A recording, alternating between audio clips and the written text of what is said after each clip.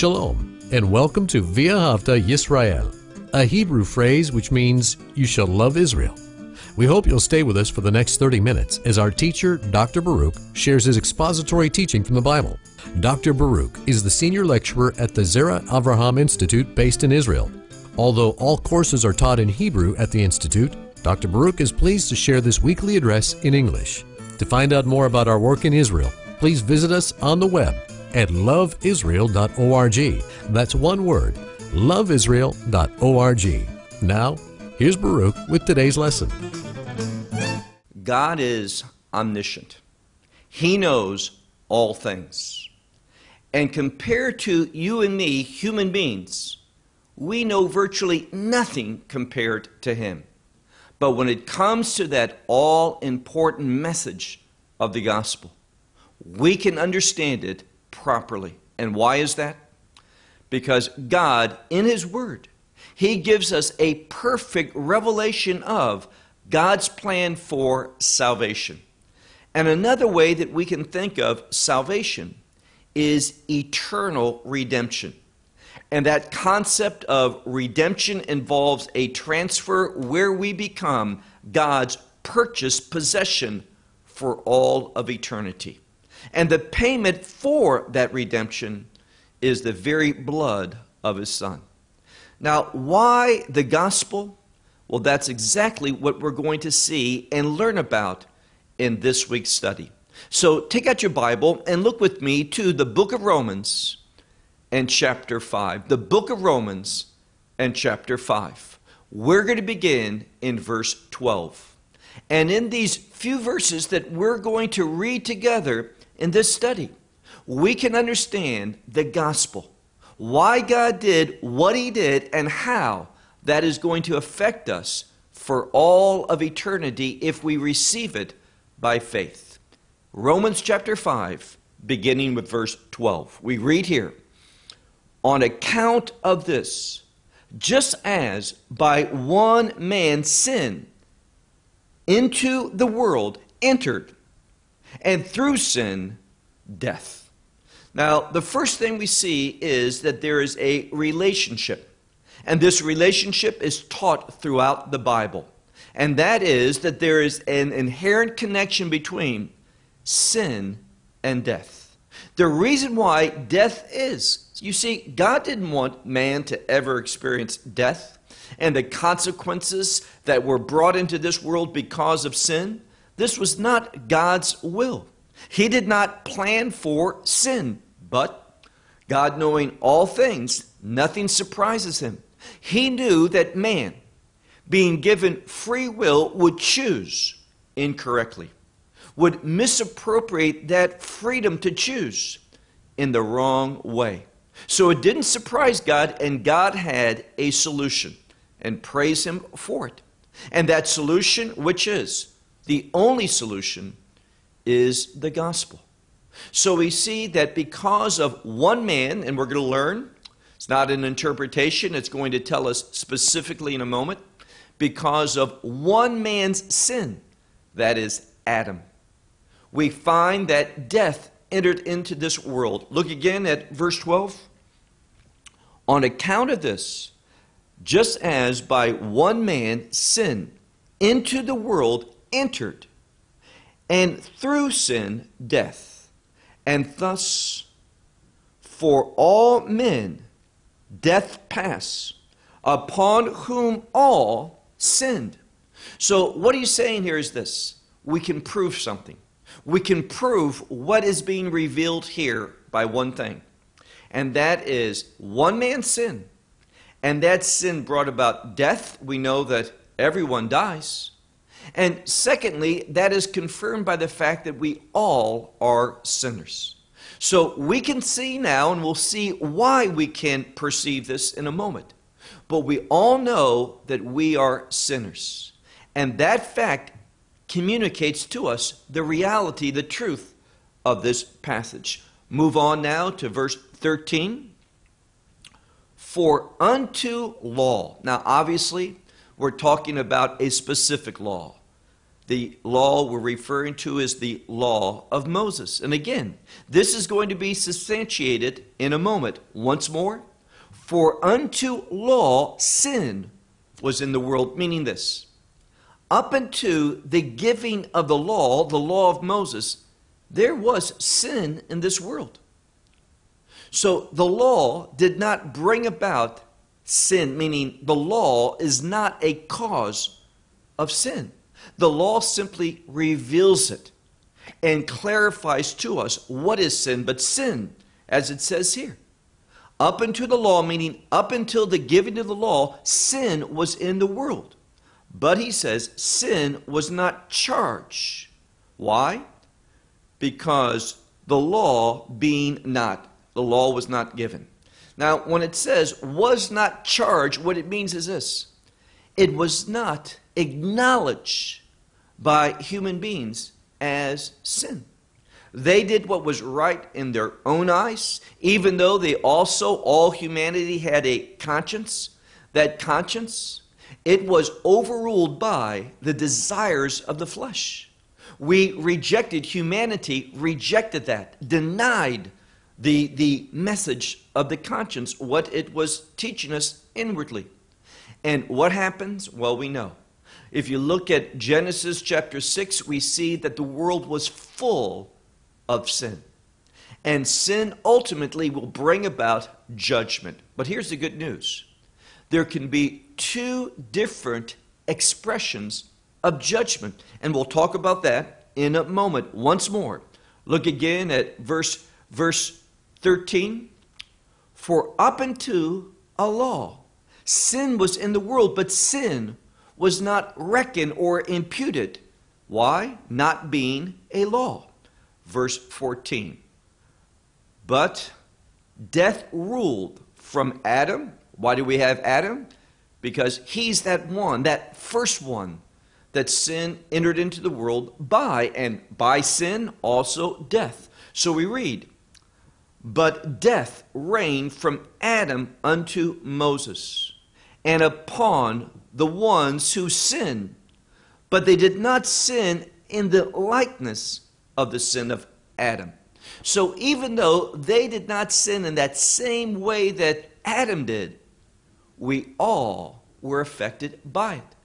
And sin entered into the world through Adam's first sin, and the effects of that was manifested both by death and sinfulness, as we said.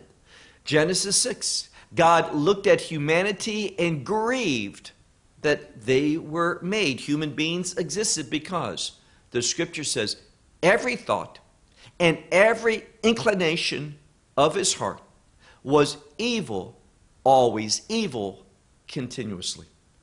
And that fact brought about judgment. What judgment? Well, obviously we're talking about the floodwaters, that wrath of God that destroyed this world, but God being gracious, him being merciful. We see that there were 8 individuals that were saved by faith because they responded to the word of God and entered into that ark. But for our study, we see that death ruled from Adam unto Moses upon even those who did not sin in the same way, in the likeness of Adam. And then we find, and look at the end of verse 14, very important conclusion. Who is the example or the pattern of the one coming? Now, it doesn't say he who is coming, although that's true, but it literally says the one, and the definite article, the word the, appears. And this is for the purpose of emphasis. Oftentimes that definite article, simply the word the, is used in order to emphasize that there is one, meaning only one, that is coming who's going to accomplish something. Now realize, the scripture says, by one man, only one man, Adam, that sin entered into the world because he sinned, and therefore also death came. Sin and all the effects of that, the results, the consequences of sin, ultimately ending with death. but there is one that's coming. Why is he coming? Well, we'll see this in a moment. Look now to verse 15. But not as the transgression, thus also the gift. Now, let me say that if you're following along in most good translations, they will do something. They will add a lot of words. Some, if you're looking, for example, at the King James or the New American Standard, you'll see that there's words added in italicized that's not there to help you understand it. And the reason for this is that the Greek is a little bit choppy, but when you understand Greek, it is also very specific. So look again at our text. It says, but not as the transgression, thus also the gift. Now, some will put free gift, and it is a free gift, but it's simply the word gift. Second part of verse 15. For by one man's transgression, who is that? We already know, Adam. For by one man's transgression, what was the outcome? Many died. Now, that word many, remember, Paul has a Hebraic mindset. This word harbe in Hebrew can oftentimes mean not just many, but all. And in that same way, here in the Greek, they use that word meaning many, but the implication can be simply all. So look again, by the transgression of one, many died. But then we see something.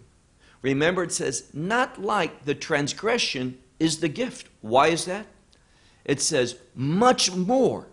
Meaning, what we're going to find is the gift of God, that grace, is more powerful than transgression. It can compensate and defeat transgression.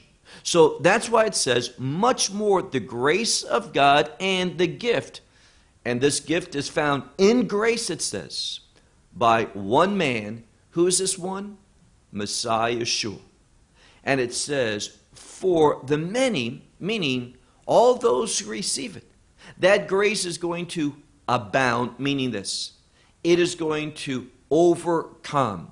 It is superior. That is this. The grace of God is more powerful, and it can overcome all the negative effects, the unrighteous consequences of that transgression, that sin. Now, I hope you see something. When we're looking at this passage of Scripture, we see that by one man, sin and death entered into the world. One man. He caused all of that, sin and death. Therefore, one man similarly can be the solution. And that's what Paul is inspired to write down here. One man brought about death, brought about destruction, brought about the wrath of God. But there's another man in his likeness, meaning Messiah, although he was fully God and is fully God. Nothing changed. But he left heaven, he took on human flesh and became fully man. He never ceased being fully God. And it's this one who is the Savior, the one and only Savior. Now look at verse 16. It says here, and not as through the sin of one, meaning not as in the likeness that by one man's sin, the gift. Again, he's wanting to emphasize something. In the same way that grace is superior to the transgression, we're going to see that this gift of God is also unique. It's superior. It is more powerful. It brings about a healing, a reconciliation, and a restoration of what sin brought about into the world. So look again, verse 16, it says, and not as through the sin of one, the gift.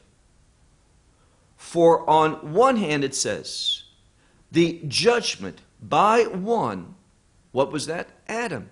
By his sin, through him, judgment came. Judgment came by one, and what did that judgment bring about? Ultimately, for condemnation. So sin brings judgment which condemns us eternally.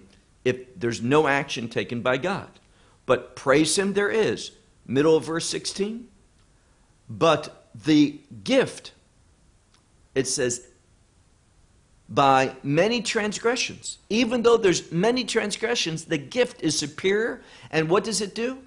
It produces something very different. It says, for righteousness. So even though through that one man came about the transgressions of many, the gift of God through the grace of God is different. It is more superior. It is better. It has a very different outcome. Whereby sin brought about judgment, condemnation, and death, the gift of God and the grace of God is different because it produces, even though the sins were abundant, there's much transgression. But this gift of God produces, notice what it says, for righteousness. Now we need to remember that the term justification and righteousness comes from the same Greek word. It is because one is justified that he enters into, or she enters into, a new condition of being seen as righteous by God. So God does the work of justification, which makes one righteous. Look now to verse 17. For since by the transgression, that act of transgression of one, death ruled through one. That's the outcome. Through the transgression of one, death ruled by one over many.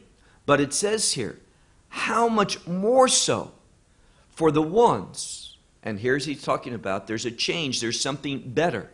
And that is, look at what the scripture says, the abundance of grace for the ones.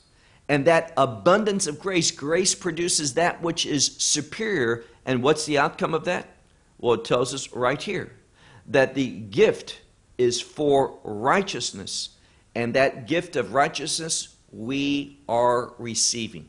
If we want to see the consequences of sin and death be removed from us. One man brought about all of this disaster.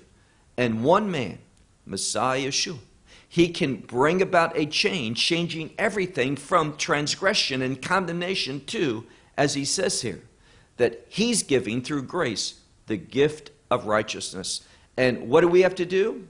As it says here, receiving in life that rules, that shall rule through who? Also through one, and that is Messiah Yeshua.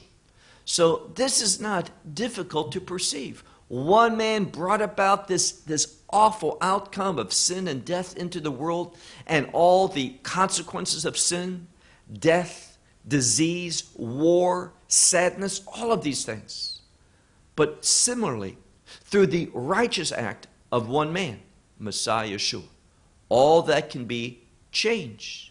Now, that doesn't mean that there's going to be an end of sin and death in this world, but there's going to be a restoration. And the perfect effects of the gift of God, through the grace of God, through the work of Messiah, is going to be experienced forever. Where?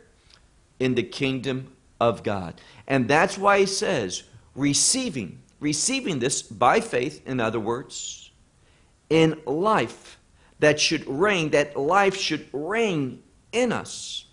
And it all comes about through one. Who's this one? Messiah Yeshua. Now look at verse 18. Therefore, as by one man's transgression, to all men for condemnation. Now again, it's choppy, but this is what it literally says. Therefore, as through one man's transgression, that act of sin, it says, for all men was for condemnation. That's what happened. That's the outcome because of Adam's sin. We were heading for eternal condemnation. But it says here, thus also by one man righteous act. Who is that? It is Messiah Yeshua. Through his one righteous act, what happens? Well, through one man's righteous act, and we're talking about him going to the cross, for all men unto righteousness. It speaks about justification that produces us to be in a new condition, no longer seen as a sinner condemned, but having been justified and being declared by God through Messiah's work, righteous. The righteousness of life. And the implication here is two things: that we're going to live righteously, and that we're going to experience that righteousness of eternal life. This final state of eternity, whereby we experience eternity in the kingdom of God, which is a righteous kingdom. So righteousness is our eternal future. Verse 19. For just as through one's disobedience, one man's disobedience, it says many. Now here again, this can be all. It's talking about humanity, that they were, and it's literally laid down. They were set down. It speaks of a colloquium for a verdict. Because of one man's disobedience, we see that many, meaning humanity, were laid down. The verdict is that they are sinful ones, sinners. Thus also, by the obedience of one man's obedience, and we're speaking of his obedience to go to the cross, it says, they will be laid down, that is, there will be a verdict that the many, all those who believe, will be righteous. Now, what you see here over and over in this scripture is how the work of Messiah, this one's faithfulness, rooted in the grace of God, which is offered to us as a gift, and yes, a free gift, how that produces in our life righteousness. And again, I want to emphasize, righteousness in two related but different expressions. One is God. The moment we believe, we receive that grace, we put our faith in the work of Messiah, that one, and what he did on the cross, his death, burial, and resurrection.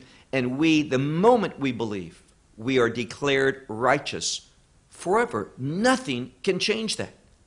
We enter into a covenant that God has the responsibility of keeping, not us. But secondly, that second expression is this. As a recipient of that covenant, the Holy Spirit enters into our life, and he is going to lead us. He is the Spirit of truth and the Spirit of righteousness. He is going to cause us to embrace the truth of God. That's how he's going to grow and mature us. And that truth is going to produce righteous living, righteous behavior. Now, are we saved by righteous living? No. We are saved by God's gift. It is a free gift through his grace. But that gift is going to work in our life and move us in to the will of God and obedience to the purposes of God. And that's going to manifest itself as righteousness. That's what Paul is revealing here. So once again, we see that by the obedience of one man, that many are going to be laid down. That is, there's going to be a verdict, a declaration that in God's sight that they are righteous ones. Verse 20. But the law entered alongside, that's literally what it says, entered alongside. And what happened when the law came? It says, in order that the transgression should abound, meaning this, that we should understand how sinful we are. The law came not as an instrument of salvation. The law has a purpose, a glorious purpose. We'll see this when we get into chapter 7 of this book of Romans. The law defines what is right and therefore what is wrong. Righteous living and unrighteous living. And therefore, when we see God's standards, another way we can think of this, when we see God's expectation for his people, what we should do, what we ought not do, what does it do? That law tells me I'm a sinner. There's transgression in my life. There's disobedience. Just like this one Adam was disobedient, so too am I. And therefore, I'm heading for God's judgment and eternal condemnation. And therefore, I cry out to God, God, is there any way that I can be forgiven? If there's any way that I can be saved from my sinfulness? And the answer is, and again, praise Him, there is. Through that gospel message that focuses in on one man's work, just like one man's work, Adam, destroyed everything. One man's perfect work, Messiah, His obedience, and that's what we're talking about. It's not my obedience that saves me, but it's His obedience that saves me. His obedience to death, even death upon that tree, that cross. And therefore, through the obedience, it says here, of one man, we find that what was the outcome? Well, it says, great scripture, through the obedience of one man, we see that grace did what? Grace overflowed. Now, it's a word for abounded, but there's a prefix on it. And this is the word huper, which means exceeds over. So it was able to compensate and overcome any of this disobedience of the first man and the consequences of sin and condemnation. So look again. It says, but when law came alongside, the transgression did what? It abounded. But then he says, but where the sin abounds, grace surpasses. It is triumphant. Now look at our last verse, verse 21. All of this came about, why? In order that, it says here, that sin, just as sin ruled in death, thus also grace shall rule. For what purpose? For righteousness. And it manifests itself through this eternal life. Eternal life is a kingdom life that describes righteousness. And all of this came about, this righteousness unto eternal life, through Messiah Yeshua, our Lord. So the gospel, it's not a mystery. It's not hard to understand. One man brought about death, and one man solved the problem. That man, Messiah Yeshua, Jesus Christ. And when you receive Him by faith, acknowledging through the message of the Torah, yes, I'm a sinner. Yes, there's transgression, but when you receive Him, you can experience eternal forgiveness through that grace of God for eternal life and experience righteousness with God forever and ever. Well, we hope you will benefit from today's message and share it with others. Please plan to join us each week at this time and on this channel for our broadcast of loveisrael.org. Again, to find out more about us, please visit our website, loveisrael.org. There you will find articles and numerous other lectures by Baruch. These teachings are in video form. You may download them or watch them in streaming video. Until next week, may the Lord bless you in our Messiah Yeshua, that is Jesus, as you walk with Him. Shalom from Israel.